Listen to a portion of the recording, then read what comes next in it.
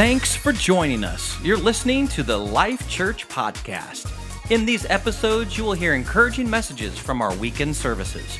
If you'd like to know more about us, watch a live stream, or find the closest Eastern Iowa campus near you, go to lifechurchnow.org. We are continuing our series called Identity. It's a series that we've been looking at out of the book of Ephesians.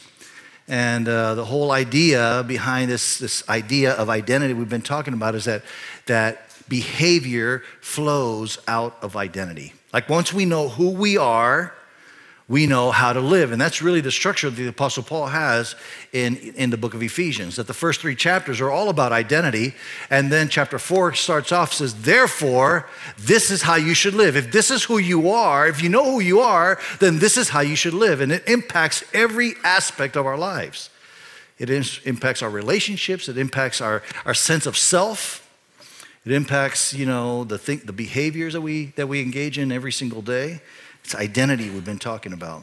We're going to be looking at Ephesians chapter 2, starting in verse 11 in a second here. But let me ask you a question. Have you ever been to like a party, like a Christmas party, a work party, where a whole bunch of people get invited and you don't necessarily know everybody that's there? You're invited because you're part of that group or you're part of that department or whatever, and because there's enough people there, you need to label yourselves, so you get these tags, and the tags will say something like this: hello, I am blank, right? Now, naturally, what we think is, I would say, hello, I am Rich. My name is Rich, right? Or Richard, I should say Richard, so people don't get confused about me being Rich or Richard. Anyways, hello, my name is Rich. That's natural, right? But then you have that very eager person in the office that really wants to mix it up a little bit, like, let's not be so predictable. Let's mix it up some. So they decide, instead of putting your name, you're not allowed to put your name. All you can do in this blank is put a descriptor. Like, just tell us something about yourself, right? And so, hello, I am blank. And so I think statistically what we would normally do is I would say, hello, I am a pastor. Right? I think most of us, by default, will go to identifying ourselves by what we do. So you might say, I'm a doctor, I'm a teacher, whatever. I'm a pastor, and it's usually their titles are just titles. You don't really think too much about it.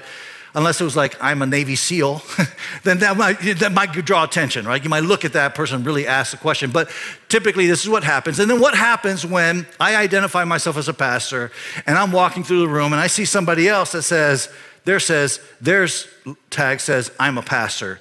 What happens? Connection. Like instant connection. Like I found somebody that does what I do. And so within this identity of being a pastor, community is being built. There's connection. Maybe we put in that blank, we put some kind of passion or interest that we have. Like I'm a runner, or I'm a Star Wars freak. How many Star Wars freaks in this room? I know I use the word freak, so you don't want to raise your hand. I get it. But I know you're a Star Wars freak, right? Or whatever passion you have, I'm a Republican, I'm a Democrat, or whatever, you might put that in there. And then you meet somebody else with that same label, and suddenly you have instant community. So what we find here is that our identity is connected to community. Our identity is connected to being connected to other people, right? A word that we could use for that is that we have built-in community within identity. We would call that a tribe. A tribe. So we have these tribes. Your identity gives you a tribe. Your identity has a way of putting you together with other people that think the same way, and that becomes your tribe. Now, what we have discovered here recently in our culture, though, is that our tribes this idea of a tribe has kind of navigated or moved towards tribalism. And we've become very tribalistic in our way of thinking.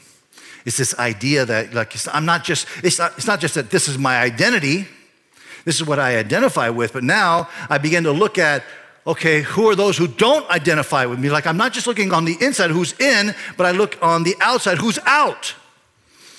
And I maybe even feel certain attitudes towards them, or feel like they don't really belong, or they're wrong, or there's something inherently wrong with them. because they don't belong to my tribe. This is the idea of tribalism. We see this a lot on social media these days, don't we? Right? I know you probably think, man, because I think I've referenced Facebook for the last 3 Sundays. And you might think, man, he must really hate Facebook. No, I don't hate Facebook. I even have a Facebook page. I do. But it's interesting how Facebook, when it first started, was this idea that it was going to bring the world together, right? Like it was going to be one big homogeneous tribe.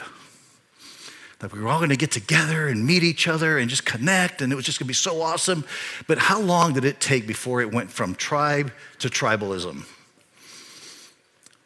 From, hey, we're one big family to, man, can you believe those people, And it just got very divided very quickly, right? One of the things I do when I get a Facebook request for somebody to, to be friends with somebody on Facebook, don't worry, don't let this discourage you from requesting me to be Facebook friends with you, okay? Because it's okay, I will. Maybe I will. I'm not, okay, no promises that I will, but I will not discriminate against you. But one of the things I do is when I say yes to somebody, I've seen them, I talk to them, whatever, and I say yes, I go to their the about section on their profile, and I kind of look up what groups they're a part of.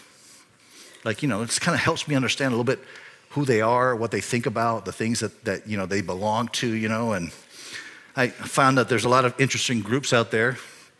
Like there's a group called the Dear Pringles group.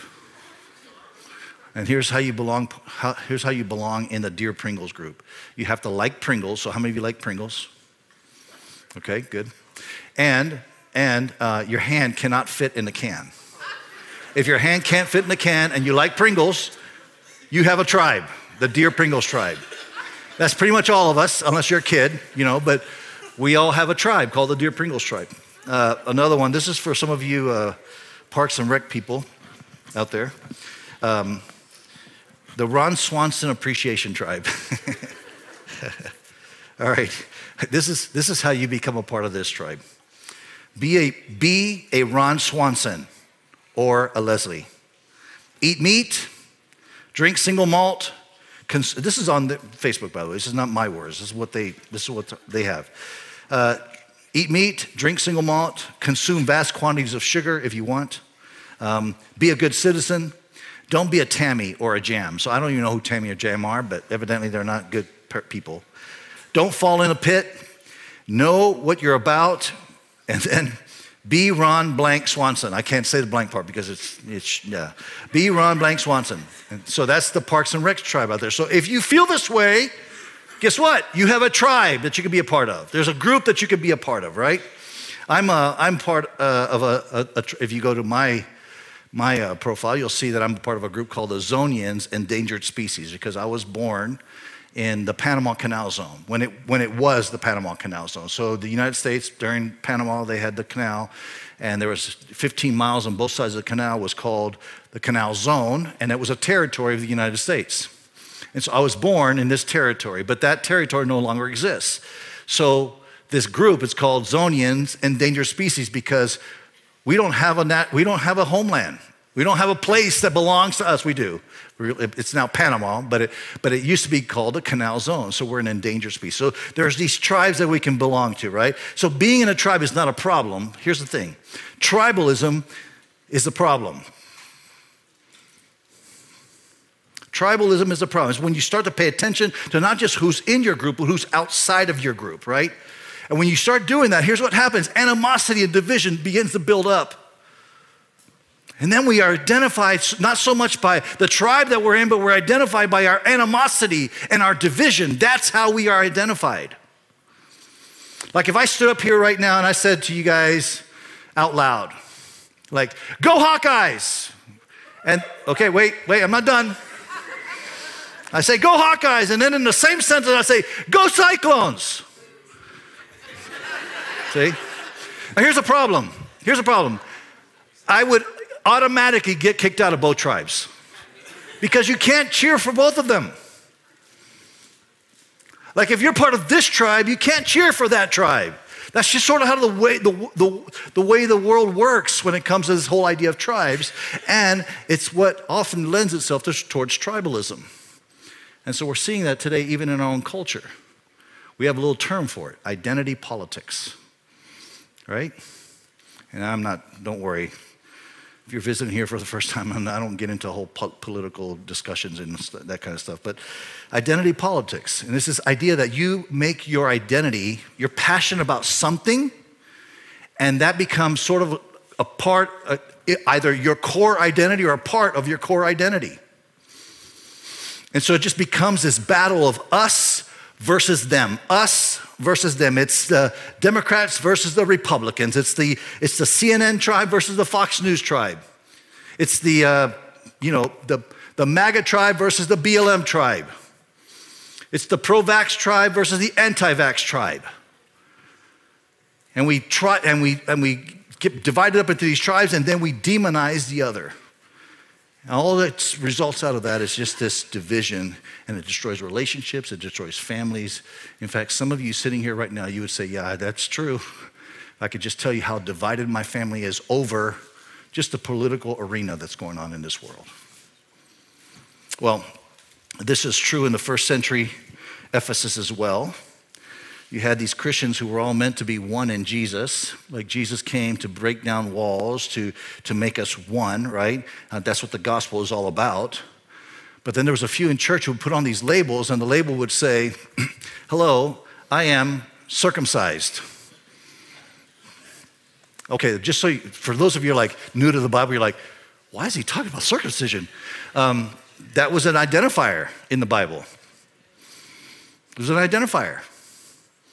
And so here's this Ephesian church, this brand new church that Paul has planted, and they're made up of Jews and Christians and Gentiles, and they've come together and they're worshiping Jesus, and they've been saved by the power of the gospel of Jesus Christ. And then a few of them say, well, wait a minute, we're a little bit better than those people. So they put on the label, say, hey, I am circumcised.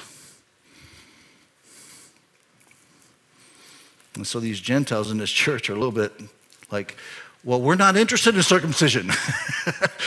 Like, we don't want to do that.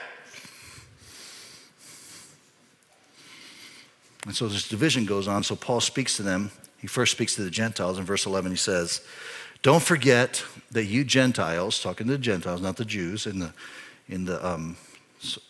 church. Don't forget that you Gentiles used to be outsiders. Okay, so he helps them understand that you used to be on the outside of things. Okay, you used to be outsiders. And the reason they were outsiders is because these Jews had built up this wall around their tribe. And for so long, I mean, this had been centuries and centuries, this wall that had been built up. And if you were uncircumcised, you cannot go past that wall, period, right? In fact, Paul calls this in verse 14, you go further down, he calls this the dividing wall of hostility. There was a dividing wall of hostility. And when he talks about this dividing wall of hostility, he's speaking metaphorically, like he is talking about racial divides, economic divides, and those kind of things. But he's also being very, very literal about this dividing wall of hostility because he's alluding to the temple in Jerusalem. Here's an image of the temple in Jerusalem. So the temple of Jerusalem, this is like an example of the temple. It's an actual temple. And they had these walls. I mean, it's all walls. You have walls here on the side, you have walls there, you have walls on the inside as well. And each one of these walls were separating walls. So outside of these walls was what would have been called the court of the Gentiles.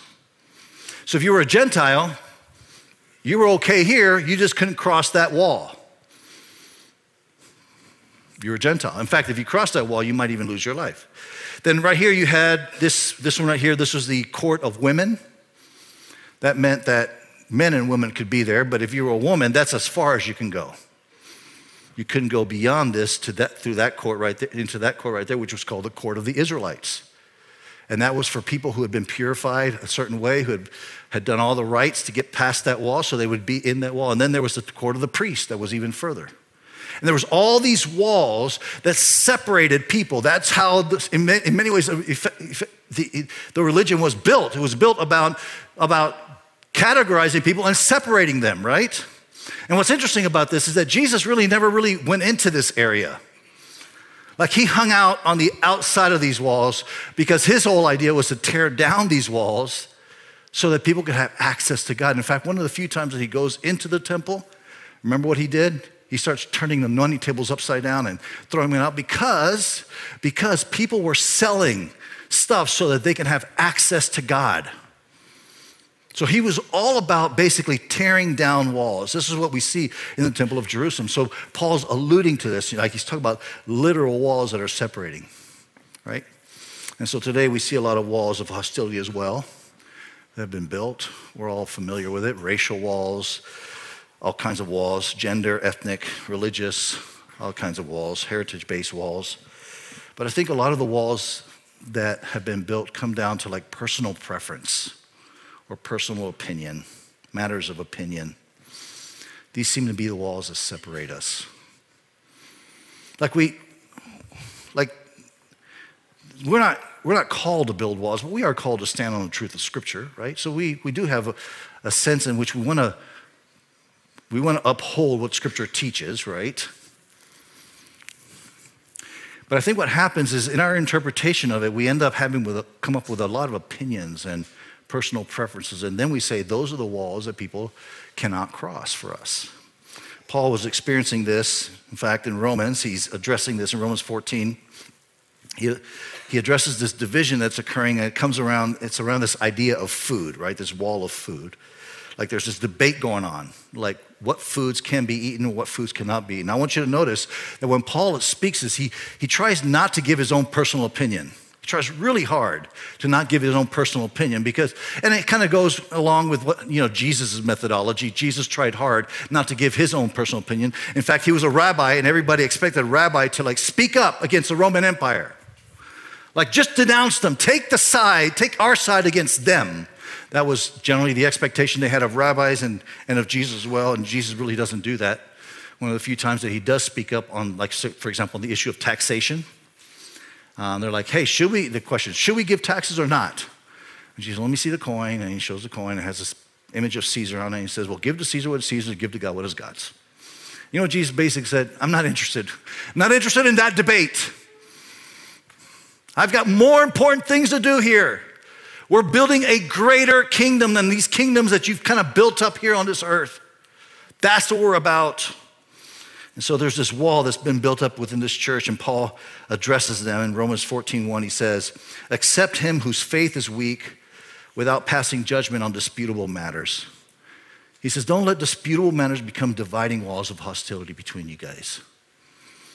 Don't let matters of opinion, cause you to do that. You can be passionate about things, right? Especially if things are in line with Scripture, you can be passionate about those things, but don't let disputable matters cause you to separate from others, especially within the body of Christ, right? In fact, in the Message, he paraphrases it this way, verse 1, welcome with open arms fellow believers who don't see things the way you do. As a Christian, we can walk arm in arm with others and not see eye to eye. Oh, boy, that's hard to do, isn't it? Especially in the world that we live in. But we can walk arm in arm with others and not see eye to eye. That's essentially what Paul is basically talking about. And then in verse 7, the Message kind of interprets this. Basically, the NIV talks about, we don't get to live only for ourselves, right? That's what the NIV is saying. Here's how the Message basically paraphrases this in verse 7. It says, none of us are permitted to insist on our own way in these matters. It's okay to have personal convictions about things. It's okay to have, an idea about how society should run. It's okay to have that, but you cannot insist on it upon other people. You can't demand it. You can't build a wall and then say the test of our relationship, of you and I being in a relationship, is whether you're on this side of the wall or not. You can't do that.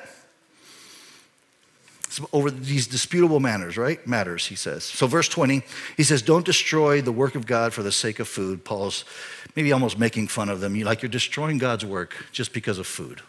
Don't do that, right?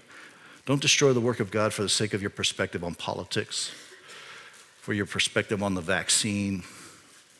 Don't do that. Verse 22.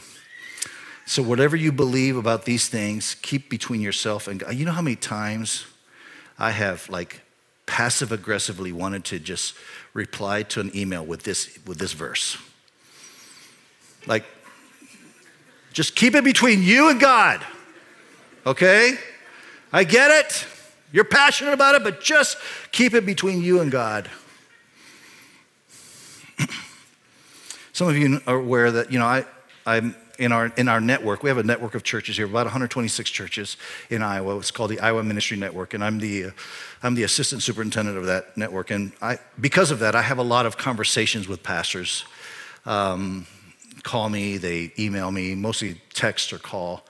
And sometimes they reach out to me to basically talk about some of the issues that they're wrestling through at church, and maybe it's a smaller church and there's a lot of division going on or whatever. And one of the things that these pastors, what I'm gathering from my conversations, is that there's just a lot of pressure, especially in the last couple of years, for pastors to just speak up about things. Like we live in a society right now where everybody's a commentator. I mean, just after church, not now, after church, just open up your Facebook page, and probably the very first post is going to be somebody that you don't know, some total stranger that's making comments about some big idea. Sometimes these ideas are so much bigger than what they can possibly think, but they're making a comment about it, right? There's this pressure for everybody to be commenting on all kinds of issues. And so these pastors are feeling a lot of pressure from inside the church and even outside the church to comment on every social and political issue. And when I'm having these conversations with them, I just say, listen, God didn't call you, you're a pastor, God didn't call you to be a political pundit. God called you to preach the gospel. Just do that. There's nothing more life-transforming, more world-changing than the gospel of Jesus Christ. Your comments on the current day politics and in society and all that stuff, yeah, they may be right, maybe not, I don't know, but they can't change the world. The gospel changes people's lives.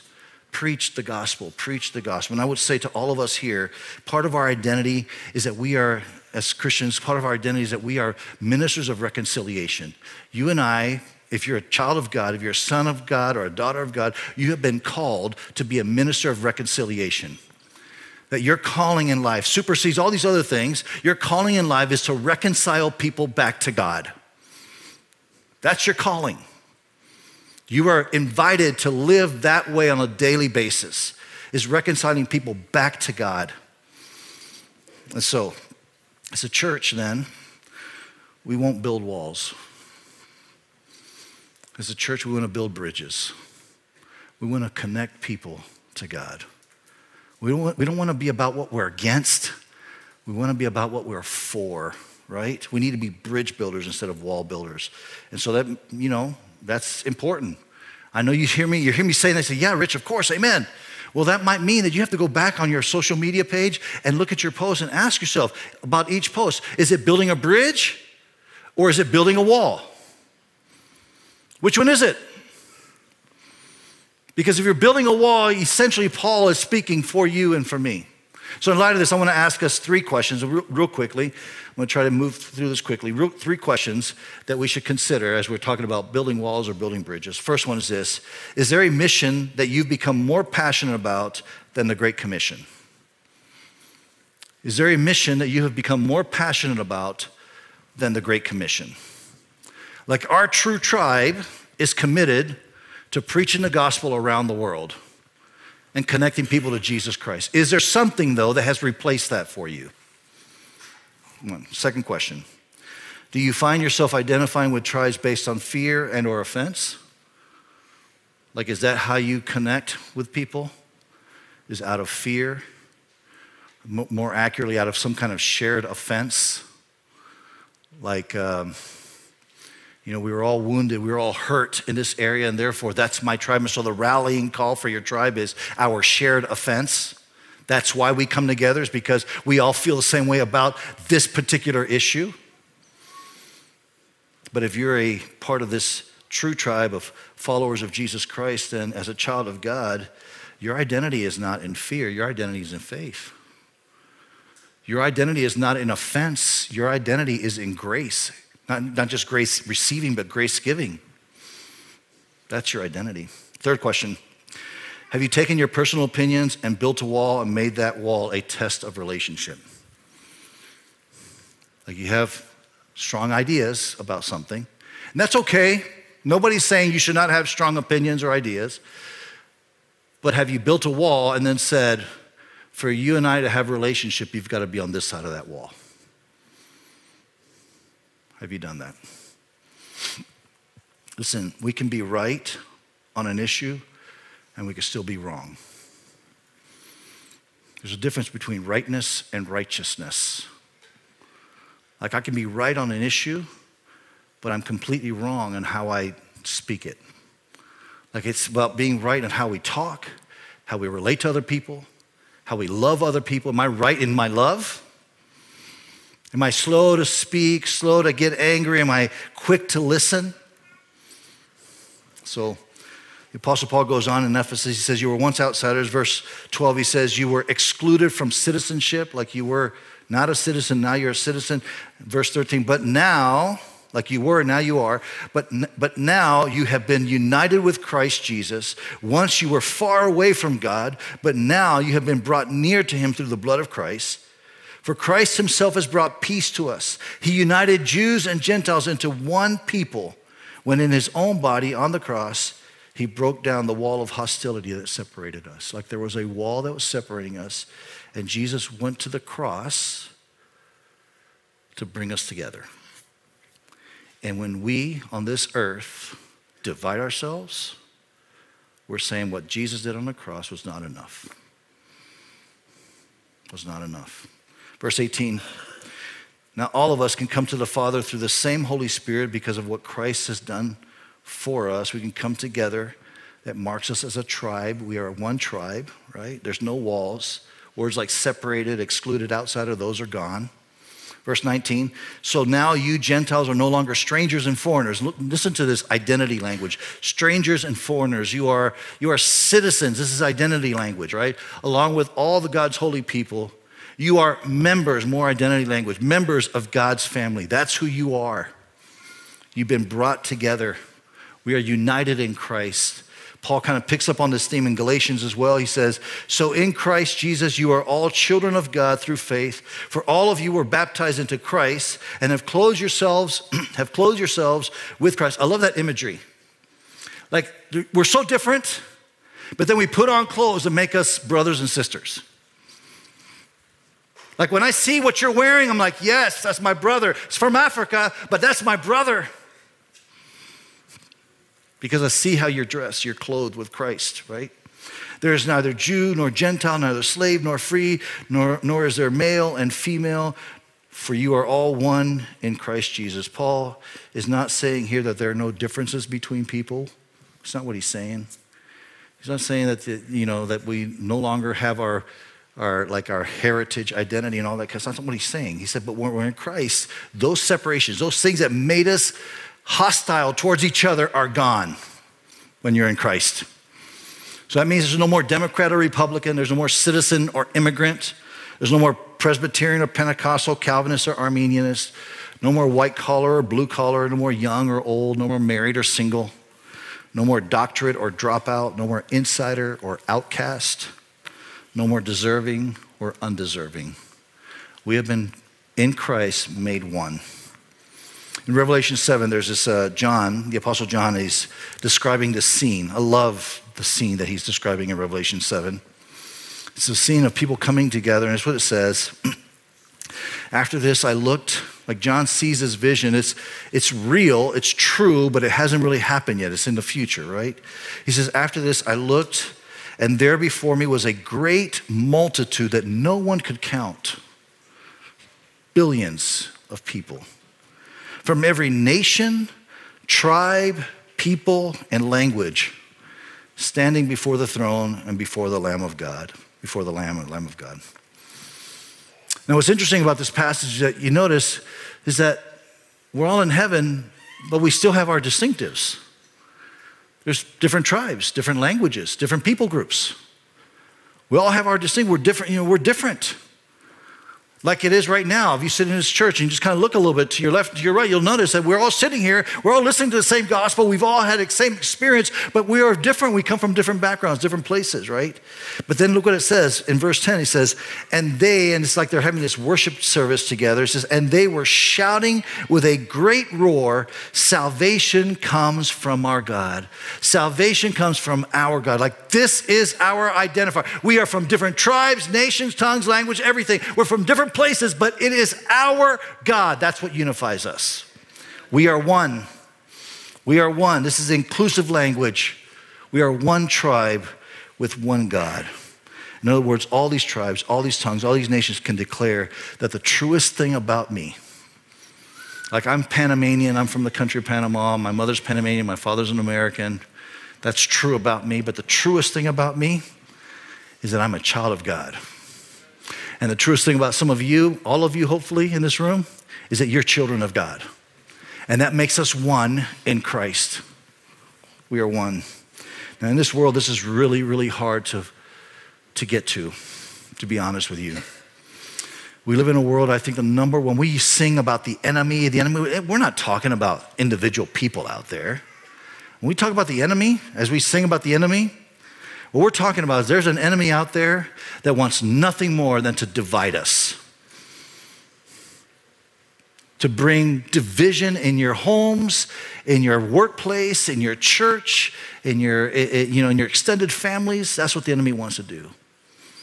And it's hard. It really is hard to get to this place where we understand that we are one, that's our identity, right? And so what it means for some of us is that we're going to have to sacrifice a few things. Like there might be some personal preference that you have. If that personal preference is, if it's not necessarily addressed in Scripture, you might need to sacrifice that. You might need to put that aside and say, I need to reconnect with my son who just is not talking to me anymore because I had a strong opinion about this political platform. That's what it might mean. That we're going to humble ourselves and we're going to accept people in. We're going to bring people in. Let's be people who refuse to build walls. Let's be a people who build bridges. Amen? In March of 1993, my family and I, we flew across the world to the country of Bangladesh to serve as missionaries there. And when we landed, I got an image here. When we landed, this is our family. We had 3 little boys at that time. Look at my wife. She's beautiful, right? There she is. Chrissy's sitting there. She's like, stop it. Joyce in the office this morning said, oh, she was like a teenager. I'm like, no, she was 33 years old there. This is when we landed in Bangladesh. And I remember getting there, and man, our senses were just attacked. They were just assaulted. Smells were just hard to bear. Tens of thousands of people at the airport. We're loading up our suitcases into this little minivan, that had we had boxes and suitcases, a ton of them. We're loading them up, and I look across, and I mean, there's thousands and thousands of people around, and I look, and there's a guy standing there just peeing on the sidewalk. I was like, what? They do that here? Everything was so foreign, it was so different. I was reminded every single day of how different this place was than where I came from. Like nothing felt like Louisiana. We had lived in Louisiana. Nothing felt like Louisiana at all, right? And I was just feeling so homesick, so detached, so disconnected. And then about a month later, we went to this was actually at the Easter service. We went to their Easter service at the church there, the Dhaka Assembly of God Church. And they were having service in Bengali. At the time, we didn't speak any Bengali. We didn't know what was going on, They're saying stuff, and we didn't know when to stand up, when to sit down. We just didn't know anything. We're just clueless and feeling so disconnected. And then all of a sudden, you hear this harmonium. This guy up here is playing a harmonium. It's a type of instrument, like an accordion, piano type of thing. He's playing his harmonium, and I could hear the familiar tune. And then the words, Ki ashim prem, ki modurtan, which basically translated means, how beautiful love, how amazing grace. And I knew they were singing Amazing Grace, and I began to sing Amazing Grace. And in that moment, I realized I don't understand them. They come from different cultures, different backgrounds, but we are one tribe. We are one tribe. Like this guy right here, he's a Dutch guy. What was his name? Remember his name? Anyways, he's a Dutch guy. He's a cool guy. But this guy right here, Colin Benham, he was just, Colin, if you're watching, I'm sorry, but he was just like a jerk. He was hard to deal with, you know. There's a lot of things that we just didn't agree with, but guess what? We were sitting right there and we were singing Amazing Grace together. We were one tribe, we're together. There's a lot of differences. If you look to the left and right, there's a lot of differences between you, but we are one tribe. And that's how we're supposed to live this life. And that's what we need to fight for. Tear down walls, build bridges. Amen? Let's all stand. Our prayer teams are going to be here and left and right. We're going to end with one last song of worship. But let me just make this very practical for some of you. I think some of you in this room right now, and I'm pretty sure of it, I don't have to say I think, I'm pretty sure of it. There's some of you in this room right now that